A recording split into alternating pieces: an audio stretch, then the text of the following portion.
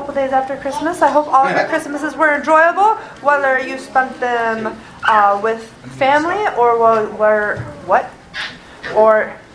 yep, you can't talk. So anyways, I hope they were enjoyable, and I have no announcements, but I'm going to do something right now. Tyler, there's a bag on my seat. Will you bring it up here, please? Harry, membership meeting today. There is an announcement. Just one announcement. Squeaky. Thank you, sir. All right, so Christmas was Friday, and there are two very special people in this room that they give endlessly and they serve tirelessly, even if they do get tired sometimes, I'm sure. Pastor Dan, Miss Sherry, on behalf of New Heights Fellowship, we have a gift for you. And in this gift, there's something that you can do out together, and there's something that you can do home together as a family. So, for you both, that's from us. Enjoy. Having fun. All right. And without any further ado, my thumb just popped. Michael. RJ, will you open us up in prayer, please? Dear Heavenly Father, I want to thank you for this time. Thank you for the ability for us to be here, Lord. And thank everyone for coming out. And God, I pray for those who are struggling right now, because with everything going on this year, it's just been rough. But Lord, we know that you're still in charge, and that you still you still look over us, and you still protect us. And God, I just pray that we hear your word today, and that we learn something and grow some way, somehow. In Jesus' name, amen.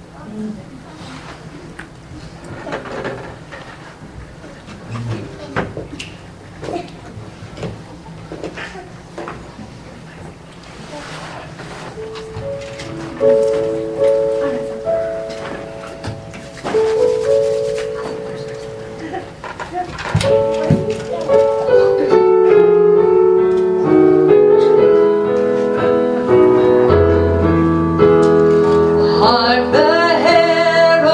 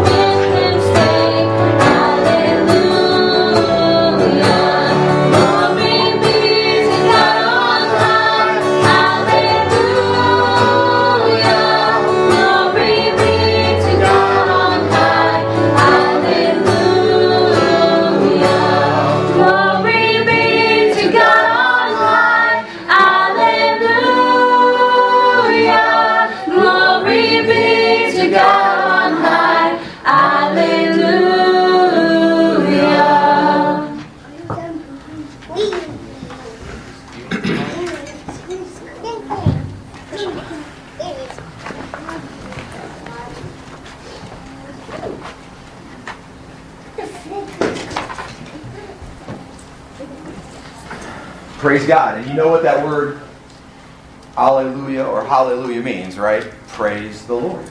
And so we sing songs of praise, but we also speak praises. And one way that the Lord is praised is when we speak what the Lord would have us to speak, right? So you let God use you to deliver His message. Maybe He spoke to you in some way through His Word, or He showed you something as you were traveling along, or He blessed you in some way and you just need to tell others that you're blessed. Whatever it might be. One way that we praise Him is to witness for Him. Our key verse for our church is, we proclaim what we have seen and heard, that you may have fellowship with us. And our fellowship is with God the Father and His Son, Jesus Christ. Sometimes I put them in the wrong order, but yeah, that's right. Okay? It's 1 John 1:3. And so we proclaim what we have seen and heard. So I hope you've seen and heard something this last week, and you'd like to tell us about it now. That's kind of what this time is all about. So what did you see? What did you hear? What did you read? What have you studied? What did you see along the way this last week? Who's got something? It's been very busy. It's been a little bit of a whirlwind for some folks. It went by in a blur, but right now you're accessing, I hope, the last 7 days. You're saying, okay, what happened? What was that all about? I got something, but I haven't had time to look it up or something yet. So Okay, go ahead. We'll help you. I'll share it next week. Okay, sure. Next week. Okay, that's fine.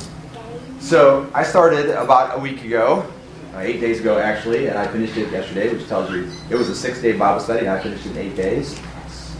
I finished it yesterday. And I started a Bible study on manhood restored. Biblically speaking, what does it mean to be a man? What does it mean to have a man's relationship with other people, man's relationship with God? And like that was a pretty good Bible study. We did it through YouVersion, which is the Bible app. If you've never checked that out, but you're capable of using your smartphone, I highly recommend you do that. I'm not a super fan of the Bible studies on there because a lot of them come from companies that produce Bible studies or specific church ministries and things like that. And sometimes they're not really doctrinally correct. They're really more of a commercial for that ministry than they are about the Bible. And I ran into too many of those in a row, and so I sort of stopped doing them. But then the Lord led me back around there this week, and then I found out that Lifeway, which is, and if you didn't know this, Lifeway, which had the Lifeway Christian stores all across the U.S., but they closed them this last year, ironically, right before COVID roared, which is an interesting timing. That's the way God worked it out. But Lifeway is owned by Southern Baptist, which means indirectly through some media intermediaries, we own it. We own Lifeway. Because our agents then participate at the national level, and the national convention, which is we're part of, owns Lifeway. And so I thought, well, they're going to be doctrinally correct because we believe in the Baptist faith and message. So I looked at this Bible study, and it was really good. And I'll probably do more Bible studies on there that are Lifeway Bible studies and sort of avoid some others that I don't know for sure where they come from. Anyway, so I found this Bible study, and I'm doing it. And I don't even remember which day it was, somewhere in the middle, so probably 3, 4, something like that. It struck me that, so we talk a lot about how people are looking for Jesus, right? And there's a gaping hole inside people who don't know Jesus. And that's the way I was before I got saved. There was a gaping hole inside me.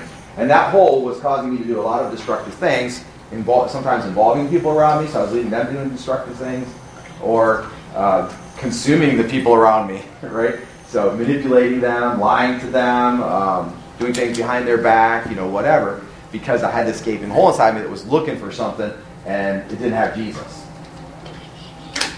So we talk about that. And then in this Bible study, it was talking about how Christian men, now in theory, the hole is filled with the living water that is Christ, right? And so now there is the opportunity to live as a man in a way that God intended.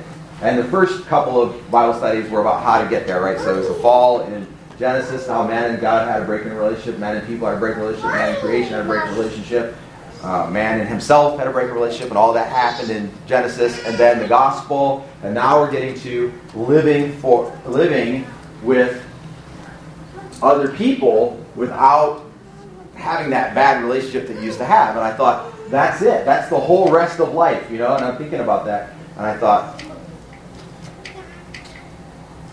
I have people in my life that I love, and if I'm going to be a man, this is about being a man. right? If you're going to be a man, then you're going to treat them a certain way. It's about integrity. So you don't lie, you don't deceive, you don't manipulate. You don't get angry and loud to get them to do what you want, because even though that may get them to do what you want, it's damaging or destructive, right? It's the wrong way to go. You can oppose their wrong actions like God does. You can fight back a little bit. You can resist allowing them to do things that, when they're kids especially, but as an adult, you can resist allowing them to take you in a certain direction. So, hey, let's go over here and party, or let's go over here. You can say, no, that's not for me, right? So then I got to thinking about the first book I wrote, which goes back to the day I got saved, and it tells the story of how I got saved. And I thought, that's what God told me when I first got saved, before I got saved. And actually Sherry asked me, she said, what's that going to mean when you accept Jesus Christ, when you begin to follow Jesus? What's that going to mean? And I said, I don't know exactly, but this much I know, it's going to change everything. So as I'm doing that Bible study, I was thinking to myself, that was supposed to change everything. And I said, did it change everything? And I started thinking, well, no, it really didn't change everything. It was supposed to change everything, but it didn't change everything. And then this is what God said to me. In His great grace, He says, don't worry, I'm still working on it. And I thought, I've still got a long way to go. I'm still being changed by God from the inside out. I'm still growing. And so sometimes when people offend you, or they do what wouldn't really be right, or wouldn't really help you along, or whatever, as a man, you have to be able to say for yourself, hey, God's still working on me, I still make mistakes, and humbly say about that other person, God's still working on them, they still make mistakes too. And that's what it means to be a man. To recognize our own mortality, because that's being a man, you're mortal, to recognize our own failures and weaknesses, and then to give, I want to say, even more grace to others in their failures and weaknesses because you recognize your own. And last week in my sermon, this is God's beautiful timing, last week in my sermon I read that song, Hand in the Hand. What's it called?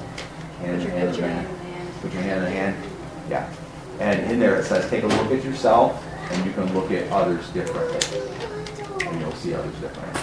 And that's it. So if we recognize that where we were and where God is taking us to, and that we're still on that journey, then we can give other people even more grace. And that's what it means to be a man. It does not mean getting your way. It does not mean being loud. It does not mean being mean when someone is mean to you. It doesn't even mean defending yourself violently when someone comes after you violently. That is something you might have to do. Right? You might have to defend yourself from violence. But that is not the definition of being a man. It does not mean being better at sports. It does not mean not being able to pick a paint color. Right? It does not mean leaving your underwear lay on the floor. It means doing what's right the best you know how and giving others even more grace than you give yourself. How do I know that? I know that because Jesus was a man. And that's what He did. He gave us all that grace. While we were yet sinners, Christ died for us. And while He was on the cross, those who were crucifying Him, He prayed for them. Lord, forgive them, for they know not what they do. That's what Jesus did. And He could even say He was still on the journey, even though He never sinned. So that was my Bible study. I was in the middle of the Bible study. It ended with some additional thoughts on how to carry that out. But I don't know that God expressly spoke to me at that time, but He spoke to me when He said, don't worry about it. I'm still working on it. And we're still a work in progress. Praise God. Okay, I saw you maybe queuing up a video. Do you have a video that you'd like to say something about? All right, I'll move back here. Video, go. Technology, go.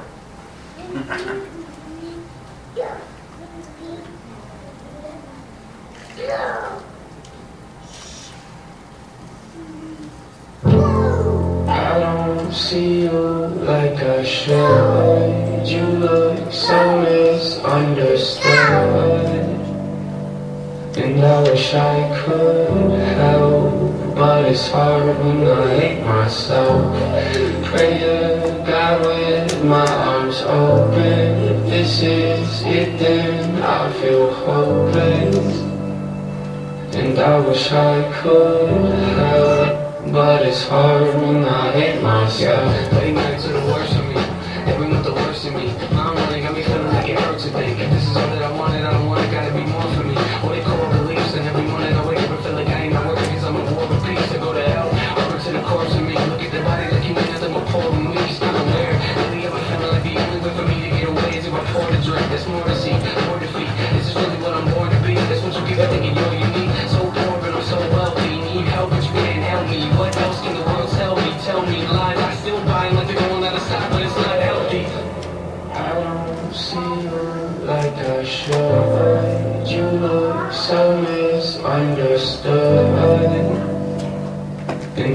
wish I could help, but it's hard when I hate myself.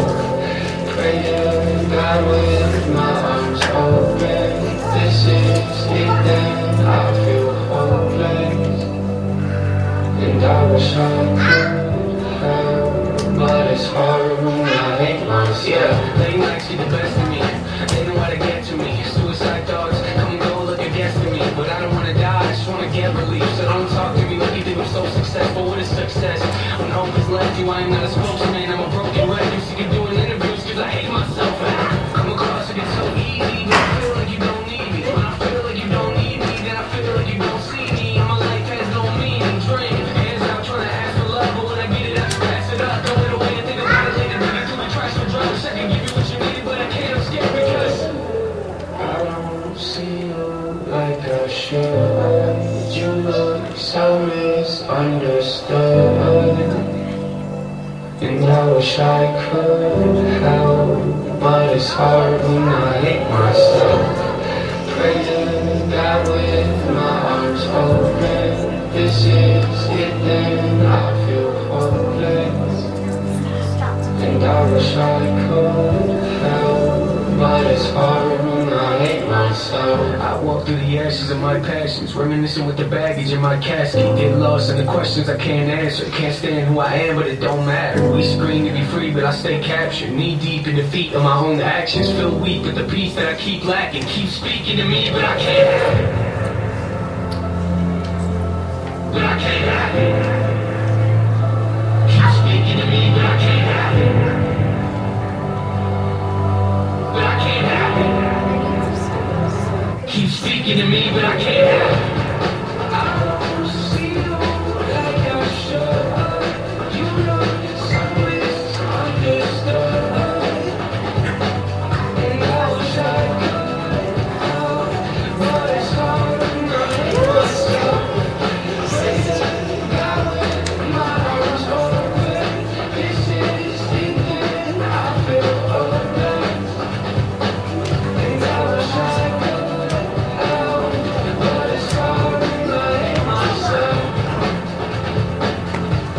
I hate myself, but it's hard when I hate myself. I hate myself, but it's hard when I hate myself. I hate myself. It's kinda hard when I hate myself. I hate myself. It's hard when I hate myself. I don't see you like I should. Hey, RJ. One of the reasons why I like NF, that's who does this song, is because he writes about how he feels. He writes about like things in his life that he's actually struggling with, which is for some people very hard to do. I've struggled with that my whole life. I'm not a very open person. I don't like being an open person because I feel vulnerable. And one of the lyrics in this song, it says, "Suicide thoughts come and go like a guest to me, but I don't want to die, I just want to get relief. So don't talk to me like you think I'm so successful. What is success when hope has left you?" So he's what a lot of people would see as a very successful artist. He's had songs that went multi-platinum. He's well known all across the country and even across the seas. But he says that what is hope? What is success when there's no hope? If you lose the hope inside you to keep moving, if you lose that, then no matter what, you're never going to get successful. There's another song that he writes, and one of the lyrics is, "If you wake up every morning thinking you're going to be defeated, then you're going to get defeated. You're going to set yourself up to fail." And something that I've been trying to instill in my kids is you can't set yourself up to fail. No matter how down you get, no matter how hurt you get, no matter how hard something seems, you have to keep pushing on. If you automatically tell yourself, "I'm not going to be able to do it," then you're not going to do it because you're setting yourself up to fail. So one of the things that I like that I think I've done decent anyways is a lot of the times when I get to a point in some things, not all things, but some things, I get to a point where it's really hard, and I'm like, you know what, I just got to keep going. You got to keep that push forward. But if you lose that, then there is no amount of money, no amount of success in this world that will ever make you happy. Right. So you have to remember where you're in, like who you are inside.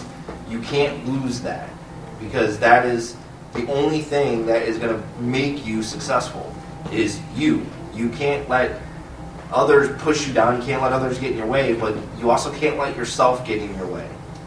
And when I was younger, that is something I struggled with. I struggled with that a lot when I was younger. I got myself in the way, and I'm like, no, I can't do that. It's too hard. And then as I got older, and the military actually helped me out a lot with that, but it showed me that you are capable of doing so much more than you give yourself credit for. So when we're walking with God and we're praying to God and we're trying to find His direction, just keep going forward. Don't worry about what happened in the past. The past is the past. You can't change it anyways. So don't be so dwelled up in the past of what you did before. Just look at that and be like, okay, well, what I learned from that and what you take away from that will help you move forward. All right, well, we're going to pray together at this time. I do want to do a quick, just kind of insert it into your mind, and that is that we are now going to do our next spiritual discipline emphasis, and it is on stewardship. So we decided in our team meetings we would focus on stewardship between now and May. In May, we will be 5 years constituted.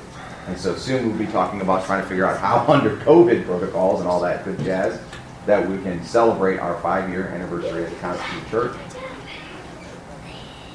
And I'd like to go back maybe and invite some folks that the Lord has led to move on and things like that to participate with us. I think that would all be a very good experience.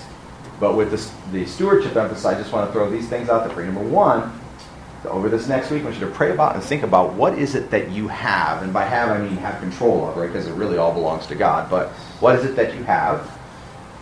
Where did it come from? What is it that you have and where did it come from? And based on those two questions, what you have and where did it come from, what are you going to do with it? And I think in its very simplest form, that is the definition of stewardship. Knowing what you have and where it came from, and then what are you going to do with it based on those two things. If God gave it to you, then that last one should line up with God's priorities, right? Somehow or other. You know what you have, and you know where it came from, what are you going to do with it? All right, so we're going to pray together this time in tithes and offerings, a little more worship, and then into the Word. And we don't often get this opportunity, but I'm going to ask Alicia, would you pray for us today as we go forward? Dear Heavenly Father, I want to thank you once again for this day, for bringing us here to worship together, even in this crazy time right now, Lord. I thank you for protecting those of us that are here and bringing us through this pandemic, and I ask that you continue to do so and help us in doing ministry and reaching out to those. I also pray for the tithes and offerings that we're going to give today, that they be used for your will, that we give to the best of our ability, that we give more than we feel we can. In Jesus' name, amen. Amen.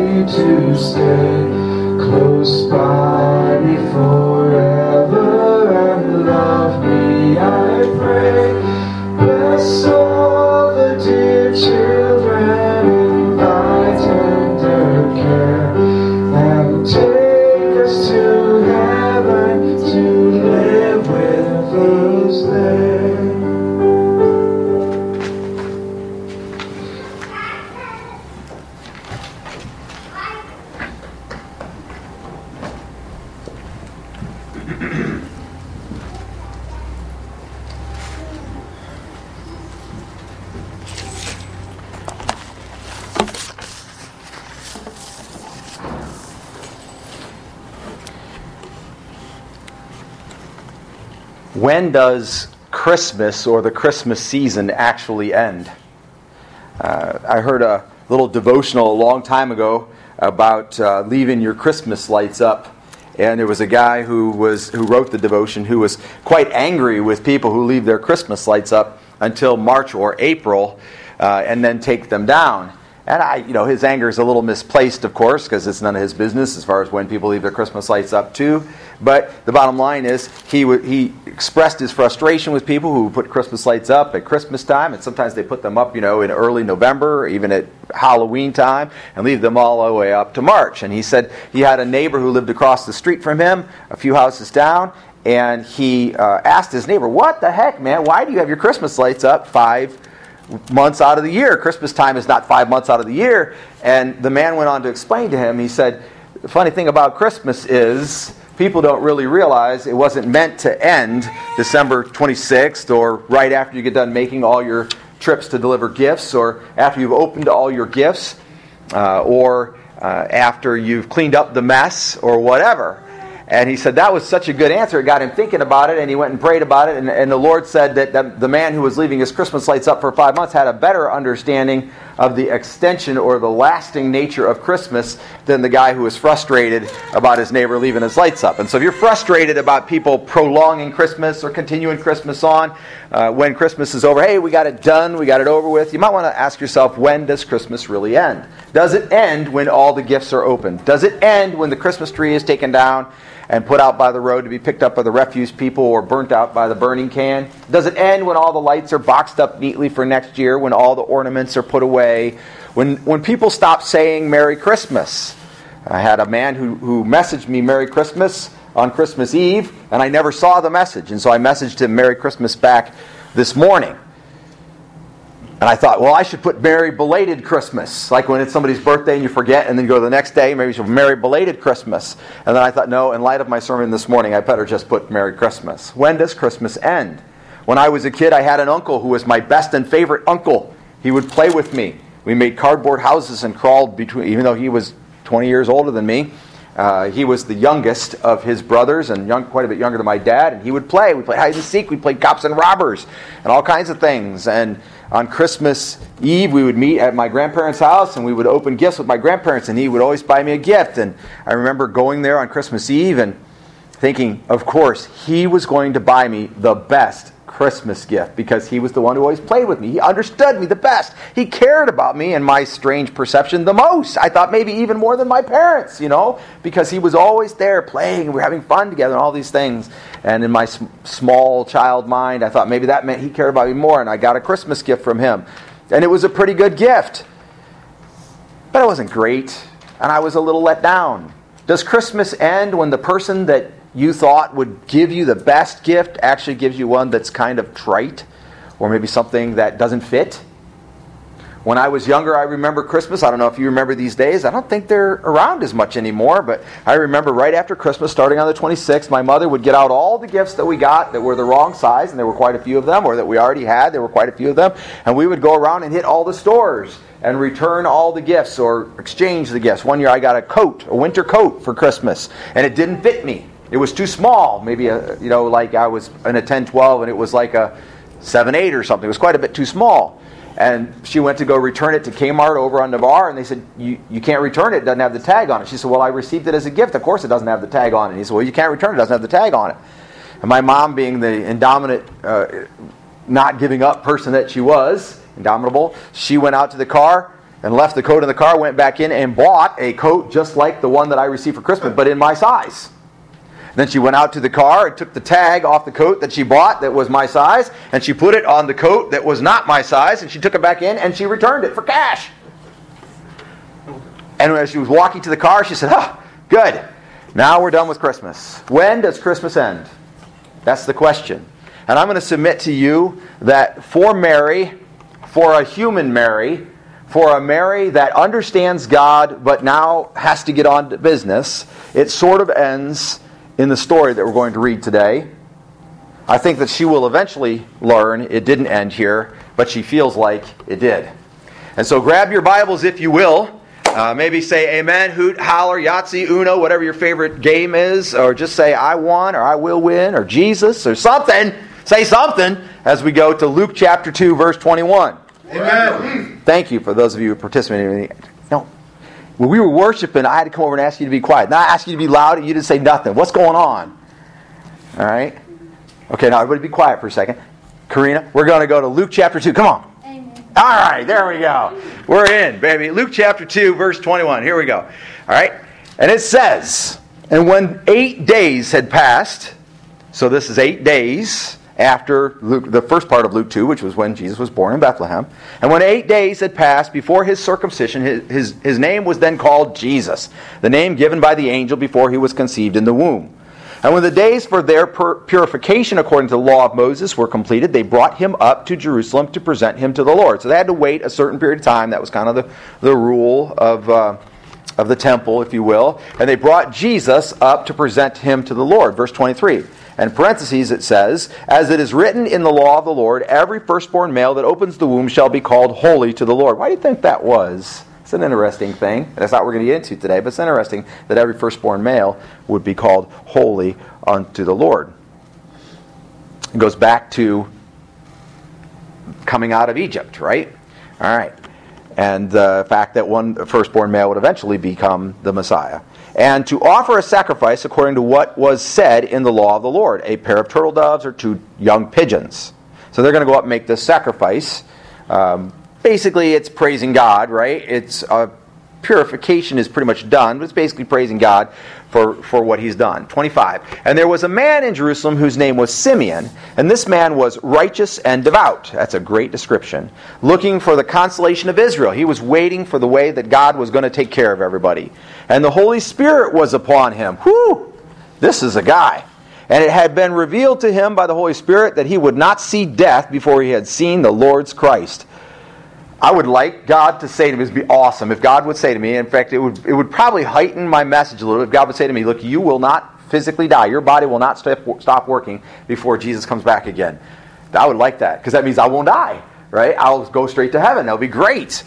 And also, I think it would heighten your awareness. You know what I mean? You'd live for the Lord daily if you know, because if it's only at most, say, 40, 50 years, however old I'm going to live to be, then I better live those years pretty good, right? And this guy is doing that. He has been told that he will see the Lord's Christ before he dies. Verse 27. And he came in the Spirit into the temple. So this is Simeon. He comes into the Spirit, Holy Spirit on him. He comes in the Spirit into the temple. And when the parents brought in the child Jesus to carry out for him the custom of the law, then he took him into his arms. Okay, we'll stop there for 1 second. So this is Simeon. This is this old guy who's been promised he would see Jesus, the coming Messiah, the consolation of Israel, before he dies. And he walks in, Holy Spirit on him, and he takes Jesus into his arms to carry out for him the custom of the law. Then he took him into his arms and blessed God and said, so he speaks well of God, and said, now, Lord, you are releasing your bondservant to depart in peace. In other words, now he can die, because now he's seen the coming of the Messiah. He says, according to your word. And here is, by the way, one of the most clearest pronouncements in Scripture that God's will and his speaking into the heart of men is his word. The word is logos. Okay? Even though we know there's no more Bible. There's no Bible after this. This is it. Genesis through Revelation. But when people try to say to you, there's no more word, that's not true. There is a living word who is Christ, and there is a God's will word who is spoken into the hearts of men. In fact, he said he would write it on the hearts of men.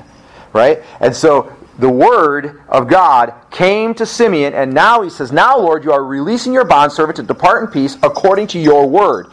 For my eyes have seen your salvation. See, he had seen Jesus. Now I have seen it, he says, which you have prepared in the presence of all peoples. God did this in front of everybody. A light of revelation to the Gentiles. That's the part of the gospel that in this day sort of smacks a Jew man in the face, because they really felt they were the only ones by now. All those prophecies in the Old Testament, right, that the Messiah would be for both Jew and Gentile, but in this day they have kind of turtled up right? They won't speak even to a Samaritan, which would be a half-blood after you have something else. They won't even literally be in their presence. They will travel miles around through the desert to stay out of Samaria because Jews are holy, right? But he says, a light of revelation to the Gentiles and the glory of your people Israel. And his father and mother were amazed at the things which were being said about him. Okay, now this is good. Up until this point, this is really good, isn't it? It's like the continuation of Christmas. They're really still unwrapping the gift. They're really still figuring out exactly how awesome this gift of God, who is Jesus, is. So it's really good up until here, and they're amazed. And it isn't amazed like baffled. It's amazed like, wow, this is awesome. Right? I'm so pleased. In fact, the word here that is translated amazed it has an undertone of appreciation. Like you received the gift you really, really wanted, and then not only was it what you really, really wanted, but on top of that, it has features you didn't even know it had. And that's where they're at. They are amazed at what is being said about Jesus. But hang on. 34. And Simeon blessed them. So he blesses Mary and Joseph. And said to Mary his mother, behold, you're amazed at that? Watch this. Behold, this child is appointed for the fall and rise of many in Israel. In other words, he is going to cause something, he is going to be something that's going to happen that will cause for the fall and rise of many. The fall is when somebody moves out of grace, when somebody moves from their position to a lower position. The fall is when somebody falls, right? And the rise is when somebody is lifted up. He's going to reverse the order of things. There's going to be a change. Some who are up are going to go down, and some who are down are going to go up. And that's a little bit of a mixed blessing, depending on whether you think you're down or up. Right? If you're up, you go, some are going to fall. I don't want that to be me. If you're down, you think, some are going to rise. I want that to be me. Right? If you start thinking you're up, be careful. You might not actually be. You know? And so she's told now that he will be appointed for the rise and fall of many in Israel, and that'd be kind of a mixed blessing. And then he says, and for a sign to be opposed. That's kind of rough. Now, Jesus is going to be a sign who will be opposed. He's going to have enemies. He's going to have people that are against him. People that are going to try to stop him from doing what it is that he is trying to do. That's definitely not really a mixed blessing. That's just bad. I mean, he's going to live in the limelight. He's going to be seen, so that might be good. But then he's going to be opposed. That's not so good. And things start to kind of go bad here, right? And then he says in 35, and a sword will pierce even your own soul. Ouch. So Mary's soul will be pierced because of Jesus. And then specifically because he says, to the end, this is how all this will come out, that thoughts from many hearts may be revealed. Which is interesting because the one thing you really can't do with people, and everybody seems to always be trying to do, is understand the thoughts of people's hearts. We're constantly questioning people's motivations, right? He called me up to check on me, but does he really want something from me? You know? He says happy birthday, but is he really out to get something, or is she really out to get something? Why did he act? Why did he get mad when I said that? We're constantly questioning people's motivations all the time. And Jesus would be used, this is the process explained, we'll come back to it in a second, but to the end, that thoughts from many hearts may be revealed. We're going to read just a little bit more so that you understand how this went down. And there was a prophetess, Anna, the daughter of Phanuel, of the tribe of Asher, who was, I think, the 8th son of Jacob, and that was the beginning of the founding of the tribe of Asher, still exists, and they could trace their lineage back, and she was of the tribe of Asher, this older woman. She was advanced in years, and had lived with her husband 7 years after her marriage. So she'd been married for 7 years. And then as a widow to the age of 84. So afterwards she never remarried until she was 84 years old. She never left the temple. So all the time she is in the temple, serving night and day with fastings and prayers. At that very moment she came up. Now this is kind of like where the dad says, listen, I'm going to punish you. And the mom comes up and says, but know that he loves you. He really does love you. He's going to punish you for what you did wrong, but he's not doing it. So now they're going to get a little comfort from her after they got this kind of rough news, bringing their joyous time of amazement to end, or could. And at that very moment, she came up and began giving thanks to God. So she rejects the whole conversation about Mary's going to be upset and stabbed through the soul with a sword, right? She doesn't say it's not true. It's definitely true, but she says don't dwell on that. Don't dwell on that there's suffering involved. Don't get wrapped up in the difficulty of this situation, but instead bless God. Let us give thanks to God. And she continued to speak of him, that is Jesus, to all those who were looking for the redemption of Jerusalem. Now, before we get into the message for a moment, we just should see that Anna's message is extremely encouraging and very timely. Because it seems like for Mary, Christmas, as we think of Christmas, the coming of Jesus, is coming to an end. She's getting the rude awakening that the gift does have a severe downside. Right? But this encouraging message is very timely that this woman brings. Mary could have been crushed under the weight of Simeon's message. But here comes an encouraging message, and let us praise God. And then also I want you to notice here that Anna then goes out and she's telling everyone who was looking for the redemption of Jerusalem about the coming of this baby. So I want you to think for a second. We're just going to go aside for 1 second. Jerusalem, Herod, Anna. She's telling everyone in the temple about the coming of this baby who will be the redemption, right? Somewhere in there, you got to figure Herod could have heard, certainly if he was looking for the redemption of Jerusalem, right, he would have heard. Then later, we're not going to go there, but later when the Magi come, he reacts in a very interesting way. If he had just been looking for the redemption of Israel, he'd have heard about the coming of Jesus here, and then he either could have said, well, yeah, as long as you understand this guy's not king, that's cool, and he could have embraced Jesus. But he really wasn't looking for the redemption of of Jerusalem, was he? He really wasn't looking for God's will to be done. He wasn't looking for the Messiah, and so on. We see the difference there between Herod and Anna and Simeon, and how God did this thing right under everyone's noses. And then it takes a couple years for Herod to catch up and want to do something about it. In here it says that Jesus would be appointed for the fall and rise of many in Israel, and for a sign to be opposed, and a sword will pierce even your own soul, to the end that thoughts from many hearts may be revealed. And those are the points of the sermon. So if you're a note taker, or amazingly somehow a sermon memorizer, or if you're a preacher and you want to pick apart my style, those are the points of the sermon. The first is that Jesus would be appointed for the fall and rise of many in Israel. The fall and rise. We've already talked about how you can't fall unless you're up, and you can't rise unless you're down. You might think you're up, you're not actually, and you rise up, right? But the bottom line is, unless you're mistaken about your position, you cannot fall or rise unless you are actually up or down. Jesus would be a stumbling block for a lot of folks, and that becomes a major concern in the New Testament. And I submit to you that anything that is a major concern in the New Testament is a major concern to us, because we are New Testament Christians. We are followers of the Lord Jesus Christ after His death, His burial, and His resurrection in presence of the Holy Spirit and filled with living water. We are worshipers in spirit and truth. And if that is who we are, then anything that becomes a major concern in the New Testament is a major concern for us. And Jesus would be appointed for the fall and the rise of many in Israel. Is that a bad thing?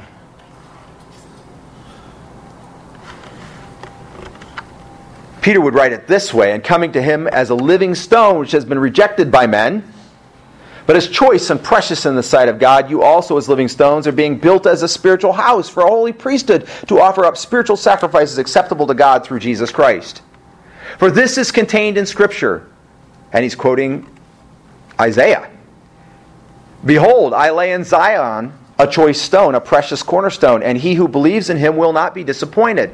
This precious value, then, is for you who believe, but for those who disbelieve, the stone which the builders rejected, this became the very cornerstone, and a stone of stumbling, and a rock of offense. For they stumble because they are disobedient to the word, and to this doom they were also appointed. Do you hear that? There are people that are not going to believe in Jesus.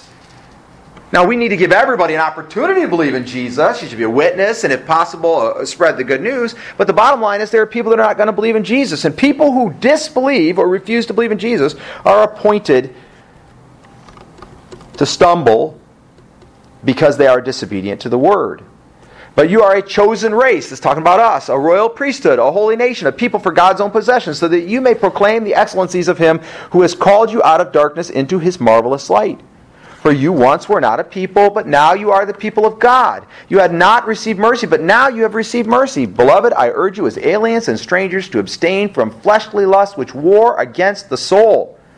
Keep your behavior excellent among the Gentiles, so that in the thing in which they slander you as evildoers, in other words, that which they think you are wrong, they may, because of your good deeds, as they observe them, glorify God in the day of visitation. Now may our God and Father Himself and Jesus our Lord direct our way to you. He wanted to come unto them. And may the Lord cause you to increase and abound in love for one another. Listen to this.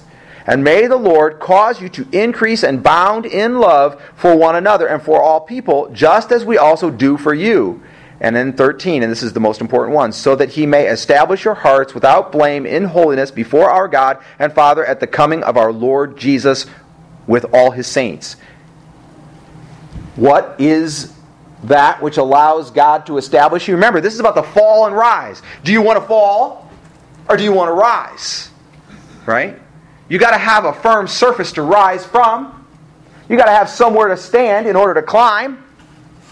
Right? You got to have, even if you're climbing a rope, it's a lot easier with a knot to climb on, or at least a thick rope to get a good grip. When you're climbing a rope and there's nothing below you, the grip itself is what you stand on.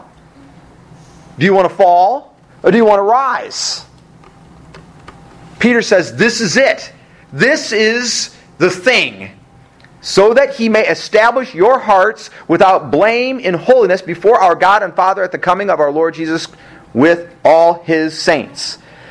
We already talked about how you'll stumble at the stumbling block if you disbelieve or are not obedient to His word. Those are not the qualifiers. That wasn't where he went. He actually said, and may the Lord cause you to increase and abound in love for one another and for all people, just as we also do for you, so that He may establish your hearts without blame and holiness. It's the loving others, the loving one another, that allows God then to establish us in the presence when Jesus comes.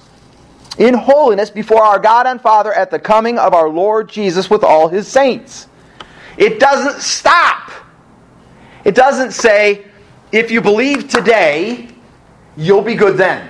It doesn't say that. Now that may be true. We believe that if you earnestly believe in Jesus, you will have eternal life. All right? I was talking to Ariana during her devotional. In fact, it was last night. And she said, we were talking about forgiveness and how God forgives sins. And in the devotional, it talked about how you should pray to God or talk to God after you sin. You realize you sin, you talk to God and confess your sins to God and let God forgive you of those sins. And she said, but actually, Daddy, we don't have to do that, right?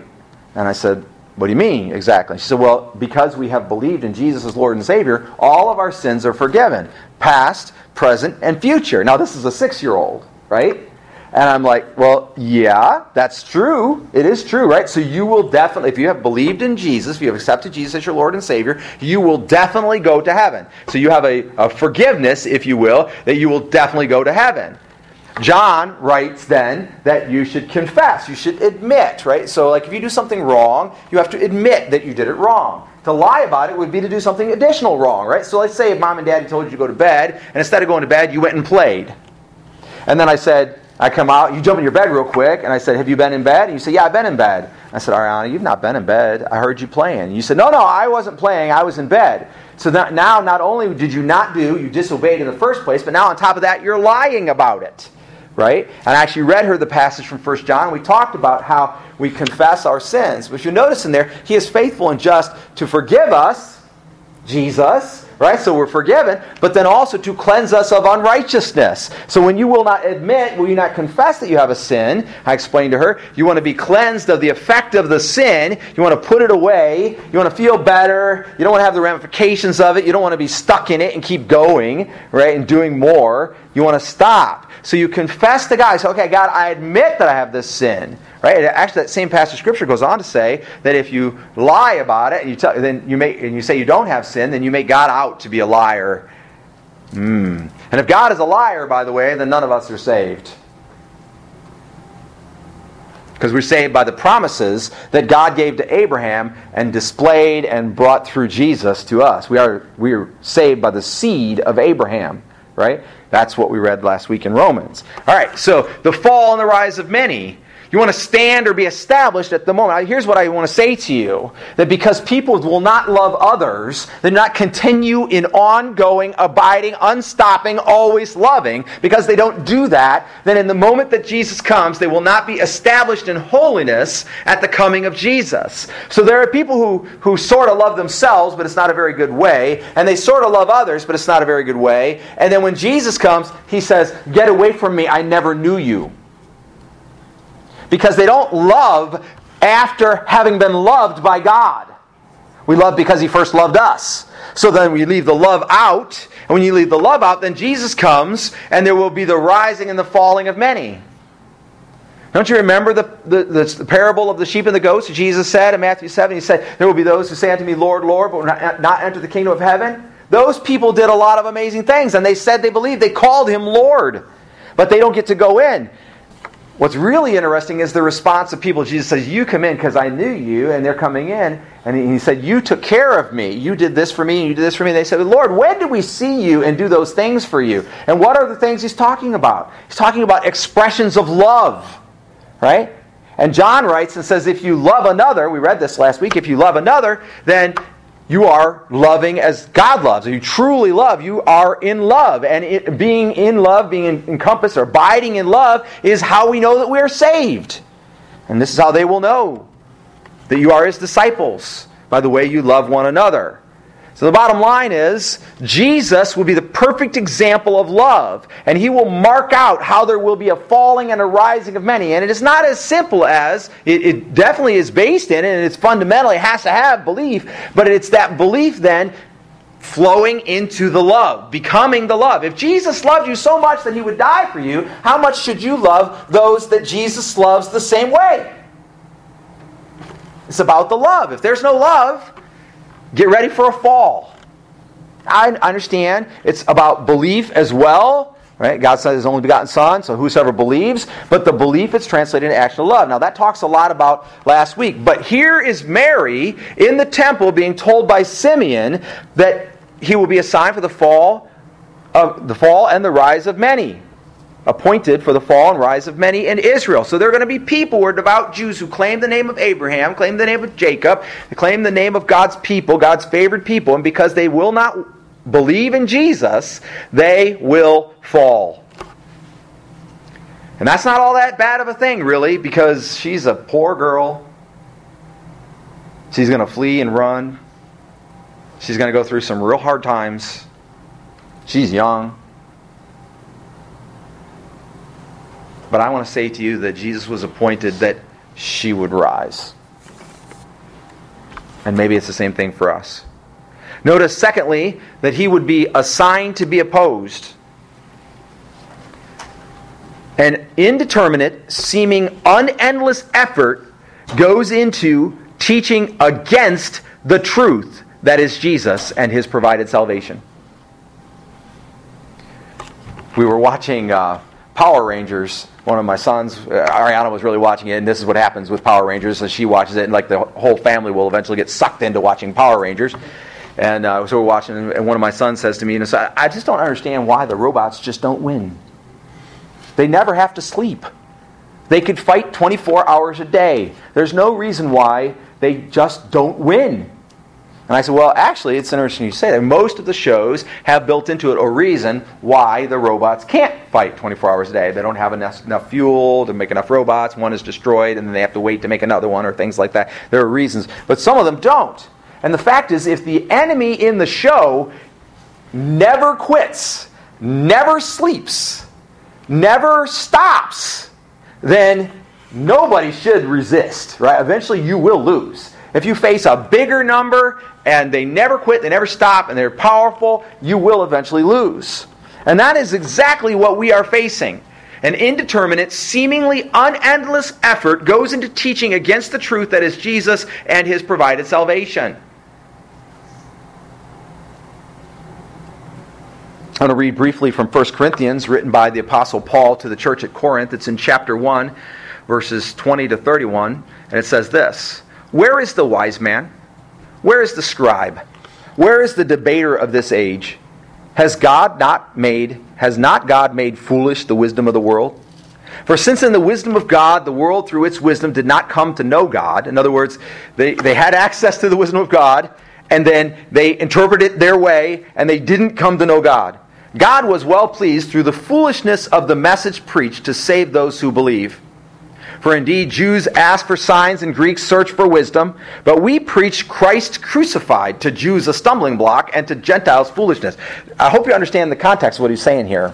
He's saying, as smart as you may ever be, as much learning as you may ever get, as practiced as you might be in various steps of religion, whatever, this crucifixion that wins the day, it's baffling. It's amazing.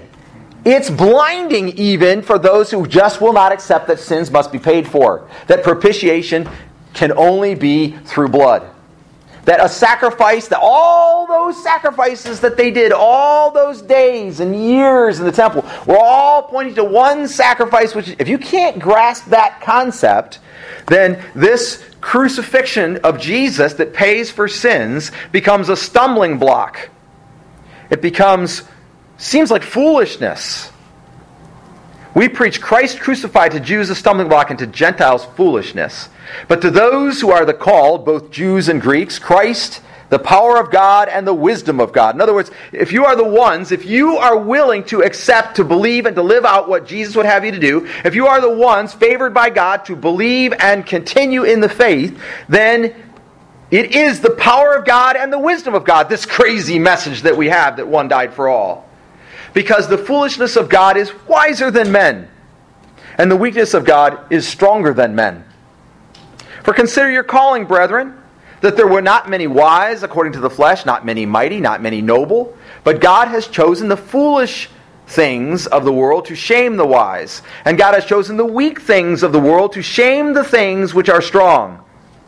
And the base things of the world, and the despised, that means looked down on, God has chosen the things that are not, so that he may nullify the things that are, so that no man may boast before God. But by his doing you are in Christ Jesus, who became to us wisdom from God, and righteousness and sanctification, that means progressively becoming more holy, or holiness, sanctification is holiness, and redemption, bought back.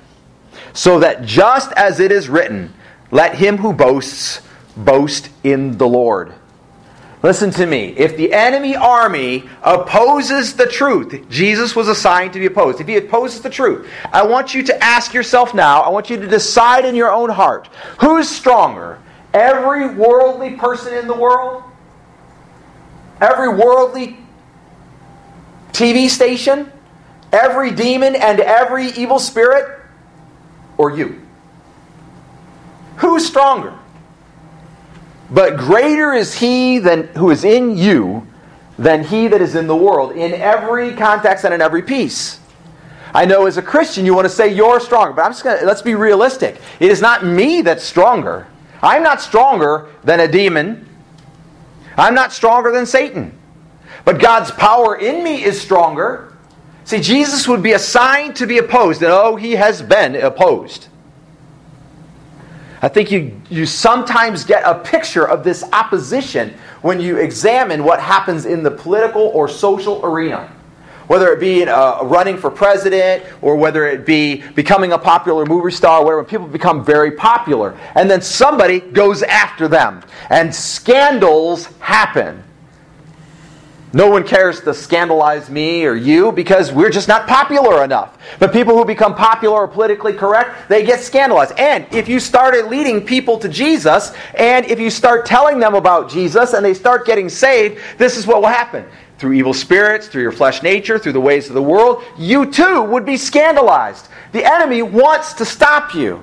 You better decide right up front that Jesus is assigned to be opposed. There is opposition in the world. There are people that hate God. The enemies hate God, and because they hate God, they can't get God. They can't win over God because God has already won. It's already settled. So they will come after the one that God loves, and that's Christians or even non-Christians. They're making every effort to keep people from coming to Christ and have a proper relationship. I think it's very interesting, the song that RJ played. I was really grateful that the artist repeated the lyrics 4 times, because he's so fast I couldn't understand what he was saying, and I couldn't read fast enough because he was going faster than I can read, right? But he repeated the lyrics 4 times. But it's really interesting that he was talking about how somebody who hates themselves has a hard time seeing others in the difficulty that they're in and caring about them. It's interesting, isn't it? Now, it's a little worldly to say if you have to love yourself first before you love others. I don't even think that's biblical. I do think maybe it's biblical to say you have to love God first before you can truly love others and understand what love is. We love because He first loved us, and we learned how to love from Him. And now I want you to look at the example of Jesus and compare it to the example of most of the people that we know. And how many people are going around loving people the way Jesus loved people? So that so your brother, your sister, your cousin, your mother, your uncle, your friend, the person you work with, never carries a burden alone. If you have ever carried a burden alone, except with Jesus, obviously if you're saved, Jesus is with you, right? He walks with everybody and helps with the burdens. If you have ever carried a burden alone, just you and Jesus, then you know that there was probably somebody who claims to be a Christian who should have been there for you to help you carry that burden. That's pretty interesting. Christians are not loving people the way Jesus loves people. And we need to repent and turn to God and understand that if we do not learn to love people the way Jesus loves people, that we may not be established in holiness at the coming of Jesus. Jesus would be assigned to be opposed. Because there is opposition, there must also be allies. I want to be your ally. Others in this room want to be your ally. The church is a unified body of Christ representing Jesus in this world, and we are supposed to work together. Every time you use your spiritual gift in the body, it strengthens other believers. Every time you choose not to use your spiritual gift in the body, you weaken other believers, and that is not love. Every time you get too busy in your own life to show up and serve, give, care, every time you think you need the money more than God should get the money, every time you think you have an appointment that keeps you out of worship, or that you have a friction or a struggle in your spouse and you come with a wrong heart to worship, or the list just goes on. Every time you allow anything of the world, and believe me, there is a very active opposition. So the truth is, you could have found 100 reasons not to be here today. Some of you are thinking of reasons right now why you should not have been here today, because that's what the enemy does. There are more reasons not to follow Jesus, more reasons not to follow the Lord, love the Lord, follow and love others, serve, give, stretch yourself, sacrifice yourself. There are more reasons not to do that than there are to do it. And the enemy is perfectly happy to point them all out to you and to me. Jesus would be assigned to be opposed, and that's painful enough. But then also, a sword would pierce even her own soul, he said to Mary. The woman who said, Lord, your maidservant I am, do whatever you would. Just go ahead. And essentially invited, although she was told it was going to happen, but essentially invited God to come into her bed, if that's where she was, and to impregnate her without a man, and to set her on this amazing journey, which she could have been stoned to death, but of course God provided, and He spoke to Joseph and made a way, and it just all goes on. But when would that soul of Mary be pierced? I submit to you, it began maybe on Christmas night. It began when she received what she thought was an awesome gift from God that she thought she knew. And she thought, man, this is going to be awesome. We've come to see the child. For an angel appeared to us and said, I am bringing you good news of great joy for all people. To you is born this day in the city of Savior, who is Messiah the Lord. Then a chorus of angels began to sing to us. This is the shepherd speaking, of course. Glory to God in the highest in heaven, and on earth peace among those whom He favors. Man, that's good wrapping paper. And there she was set up, if you will. And here she begins to see the pain in relief. But what was Mary's piercing? Was it we have to leave our home and everything we can't put on the back of a camel or two or a donkey or two? We're going to use just the money and gifts that the Magi bought and whatever we have, and we're going to flee to Egypt. We're going to leave everyone and everything we know and really only just me and you and the baby and maybe a couple of others or whatever. But we're all going to leave here and flee to Egypt and leave our life behind. Or was it just getting the word that every baby around her that was less than 2 years old was going to be killed, including hers? Would that have pierced your soul if you were a mother? That sounds pretty harsh. Was it as Jesus came up? Was it when she said, "Honey, can you make this water into wine? Because we seem not to have gotten enough." And he said, "But Mother, it's not my time yet." But then he did make the water into wine, didn't he? Was it when he came on the scene and everyone was speaking against him? And she started hearing all the rumors? Was it when she decided, remember, after everything, all of this, she decided that her son Jesus was nuts? Was it when she decided that he was crazy and she and his brothers came to take him home? Or was it when Jesus himself said, and by rumor it was passed to her, and he said, "No, these who gather around me and listening, they are my mother and brothers." So if your child said to you, "No, Mary Kay is my mother." If Rayleigh grew up and became a teenager and said, "No, you're not my mother, Mary's my mother," would that not run a sword through your soul as a parent? Was it when he came home to visit and all the miracles that he had done in so many places, but when he came back to where he kind of came from, he could do very few miracles because the people around him were despising him. They were thinking so little of him and thinking, "Well, it's just Joseph the carpenter's son. He's nobody special." And he only did a few healings there. And she thought, "Man, when he comes back home, he can't hardly do anything. But elsewhere, everywhere else in the world, to all the strangers, he's great. But to me, to us here?" Was it when she came to the cross or watched him beaten, his skin filleted off his back, and she could see the tendons hanging out? Carrying his cross to Golgotha? Was that when the sword ran through her soul? Was when she stood at the bottom of the cross and he was clearly and evidently going to die and he was suffering horribly for those 6 hours, I think it was. And he couldn't exhale. And she had to watch him push with his feet off the nail in the cross and grind the flesh off his back some more in order to be able to let his breath out so he could take another breath and then sag that back down in agony with a crown of thorns on his head. Is that when a sword was run through her soul? Maybe yes, maybe all of it. So many words spoken against Jesus. Jesus hung on the cross. Jesus beaten just short of death. Was it when he hung on the cross just short of death and her heart's in bitterness and she's losing her son and he prayed, "Lord, forgive them, for they know not what they do." And suddenly she realized that everything that she had ever been told about Jesus was now coming true, and that he loved those who were crucifying him. Because I guarantee you, she didn't.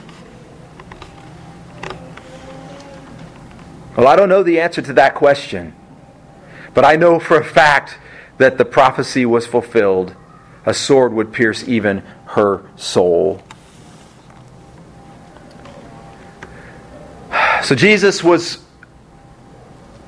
appointed for the fall and rise of many in Israel, for a sign to be opposed, and the opposition has been much and continues unendingly without lack of endurance. And a sword would pierce even her own soul, to the end that thoughts from many hearts would be revealed. God knows. And in the end, if I could say it this way, everyone will know. On the day when all is settled and done, everyone will know. Everyone will know whether you were lying about being a follower of Jesus. Everyone will know whether you were loving others or just doing things to try to get ahead, manipulate, whatever. Everyone will know about your anger outbursts that you try to conceal or try to play off as no big deal. Everyone will know about your stingy heart or your nasty preferring yourself or preferring your certain loved ones over others. And everyone will know. Because that is why Jesus came. Because in the hearts of men, there are truths that simply must be revealed. You could go to heaven and go, it's not fair. Pastor Dan didn't make it in. He preached the gospel. I heard. It's not right. He's not here.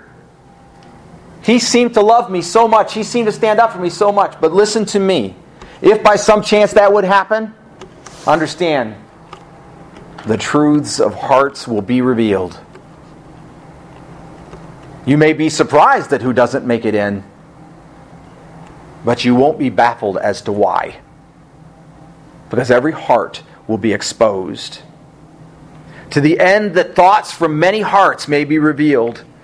1 Thessalonians 3:11-13 says it this way. Now may our God and Father Himself and Jesus our Lord direct our way to you, and may the Lord cause you to increase and abound in love for one another and for all people, just as we also do for you, so that He may establish your hearts without blame and holiness before our God and Father at the coming of our Lord Jesus with all His saints.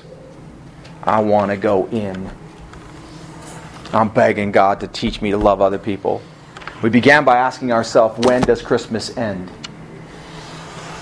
When does Christmas end? Why don't we love all year long like we supposedly love at Christmas? A couple months back, we were at the Life Station, and we consistently give away groceries. And we were giving away groceries then on delivery every 2 weeks, and we give away groceries. People can come for referral to Front Door monthly, and then plus they can come get pantry support weekly.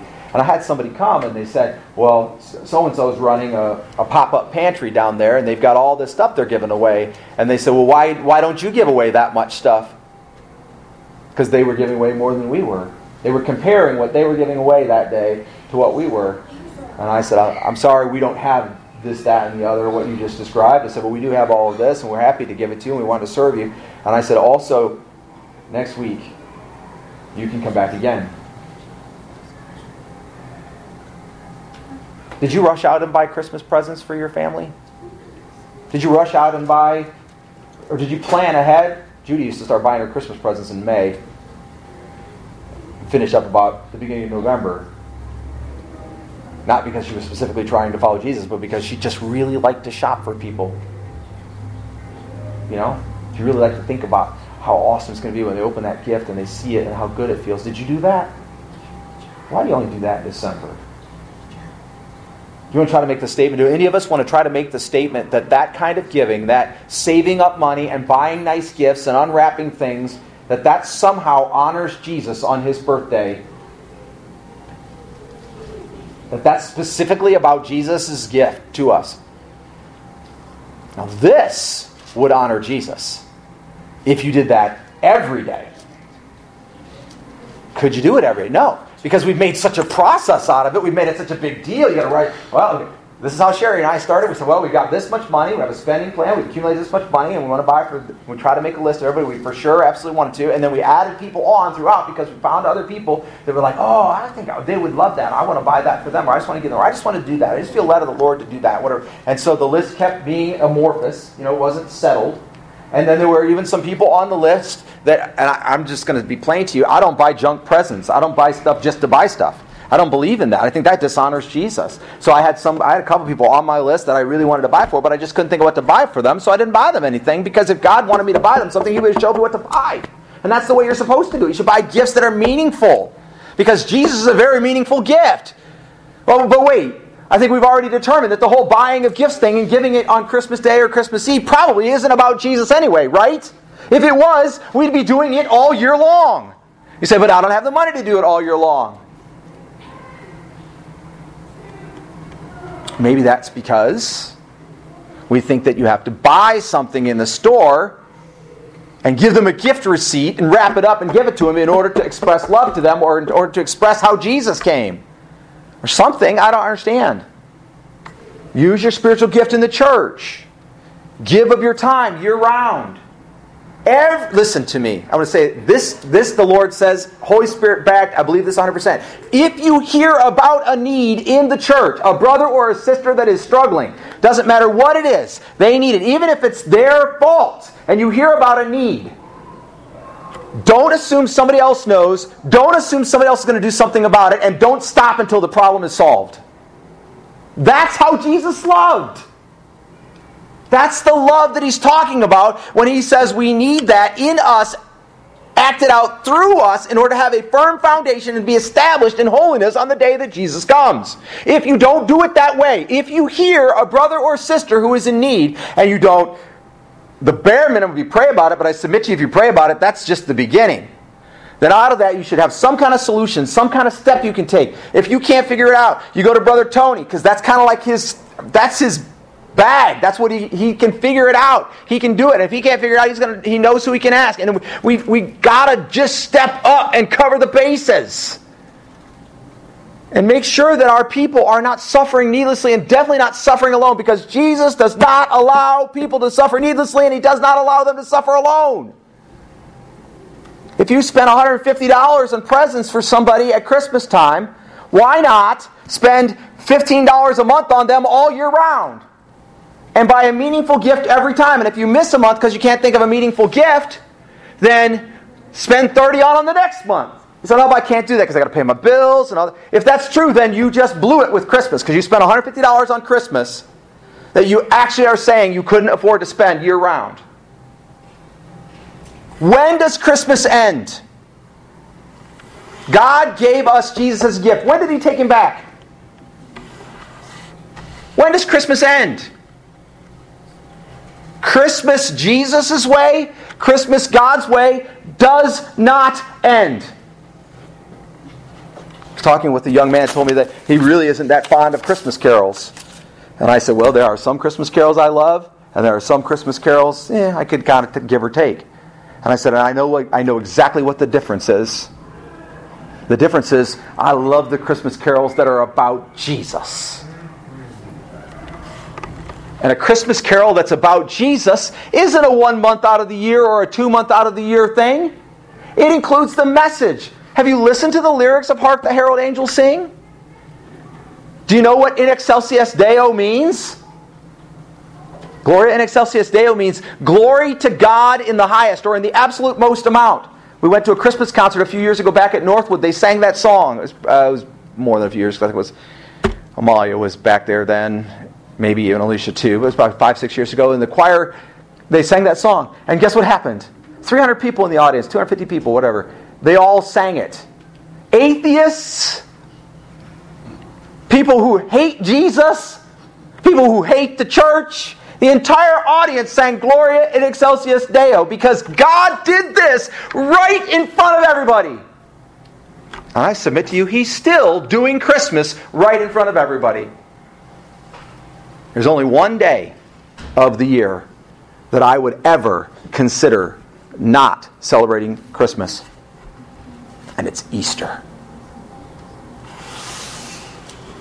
Because that's the day we celebrate specifically the death, burial, and resurrection of Christ.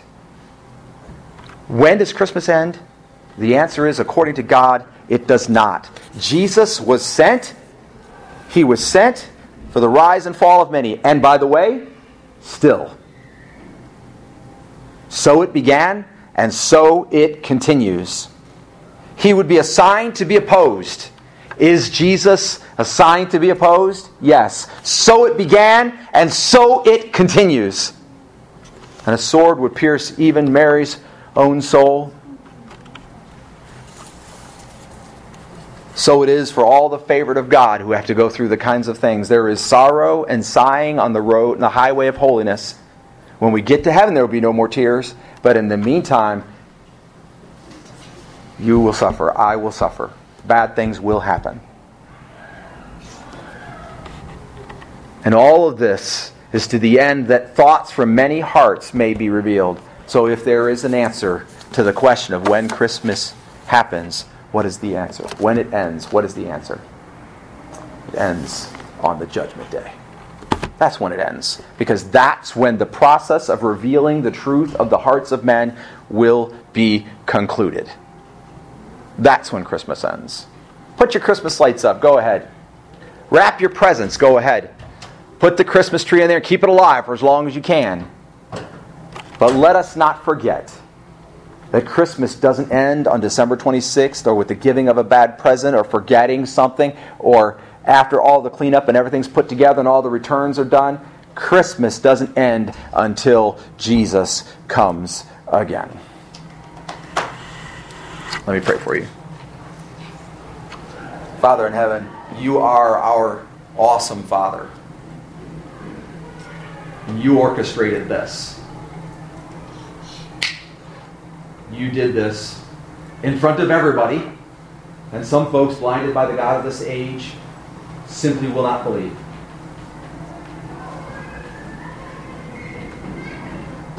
I believe, Lord. Help me with my unbelief. Help me practice the giving, loving spirit that people try to embody in a fat man in a red suit with a corncob pipe and the ability to scoot up and down chimneys. Help me practice the living and giving, loving spirit that is practiced on Christmas every day of the year.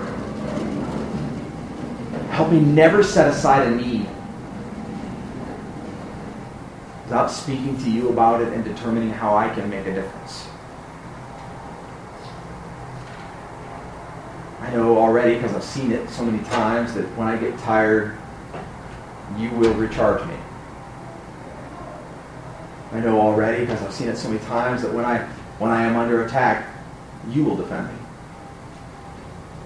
I know already, because I've seen it so many times, that when I am dismayed, or feel like I am, I will be reminded that I should not be dismayed. And your word will come again. Your Spirit will exhibit himself again. Your people will step up again. Lord, in the middle of the craziness that has been 2020,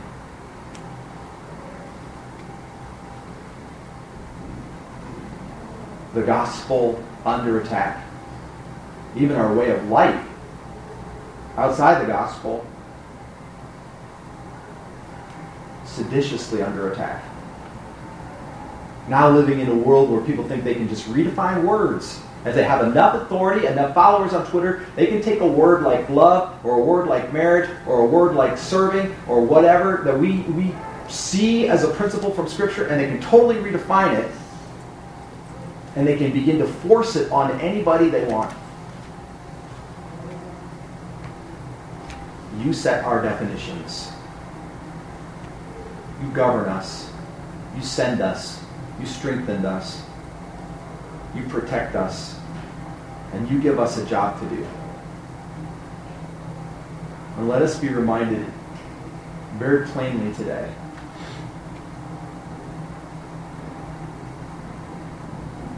that whether or not we are standing firmly in holiness,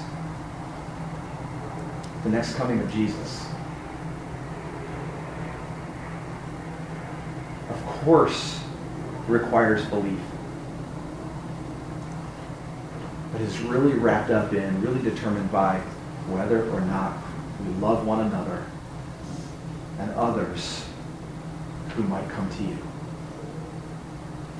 Help us, Father. Or we've pitched the wrapping paper, we've burnt the wrapping paper. In a number of days, we'll put the tree away or put it out by the curb. We'll be done giving gifts for the 2020 Christmas soon. And we've mistakenly believed that another Christmas will have come and gone. That's not what happens at Christmas time. It doesn't come and go. There is only one Christmas. And it's still going on. Our Christmas time is just a time when we try to remember. We try to act out and do the things that we're supposed to do.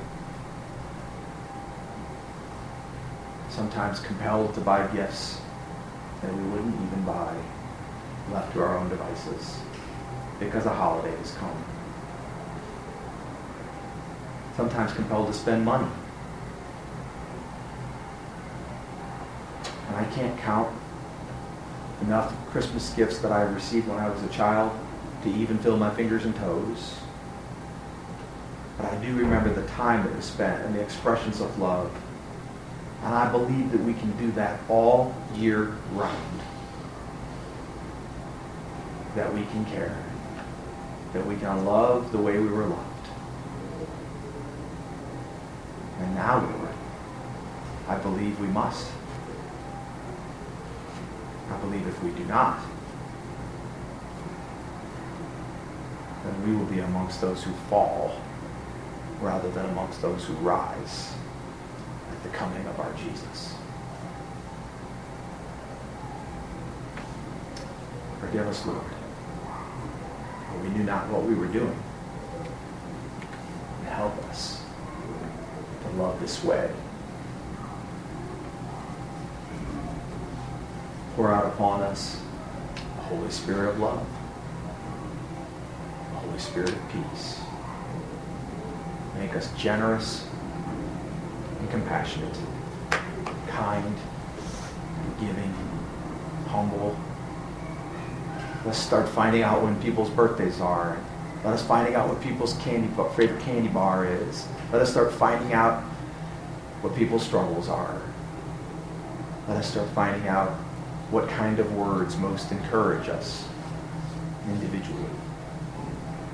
And start finding out how to show up and practice the love that is celebrated on Christmas Day, but has been going on since that first Christmas so long ago.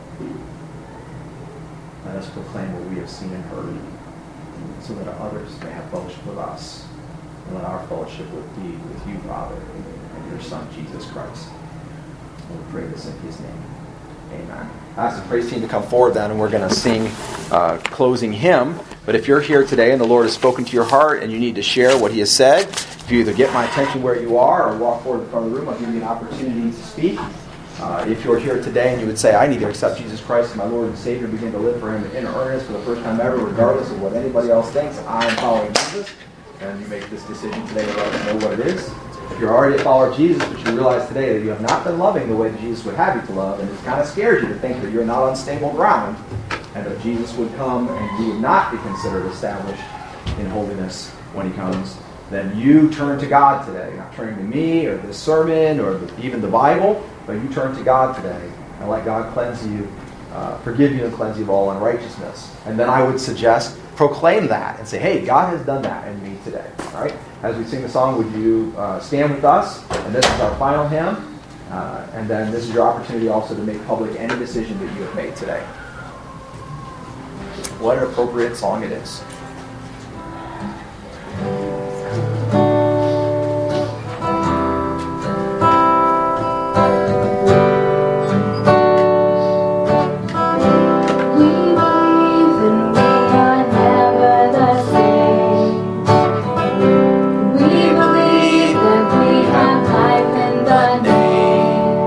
Jesus.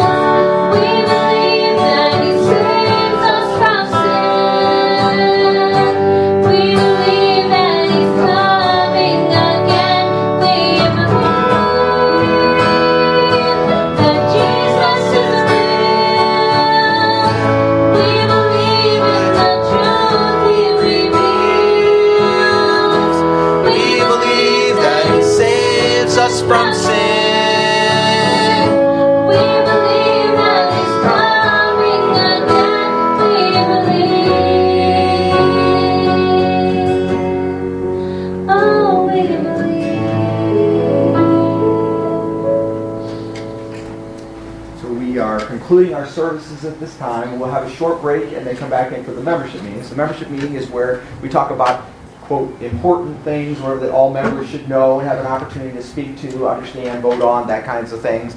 And so everyone is welcome, whether you're a member or not. And in fact, we welcome your input. We've had a number of times over the years where non-members have been present and felt like God really spoke through them, and the body said, yes, that's exactly what we need to know. So we definitely welcome you to be with us. That is also the place at which you would handle any membership questions, like if you wanted to join the church, or if you were transferring your membership, or if you had an accountability, something you were doing with somebody and it reached the point of bringing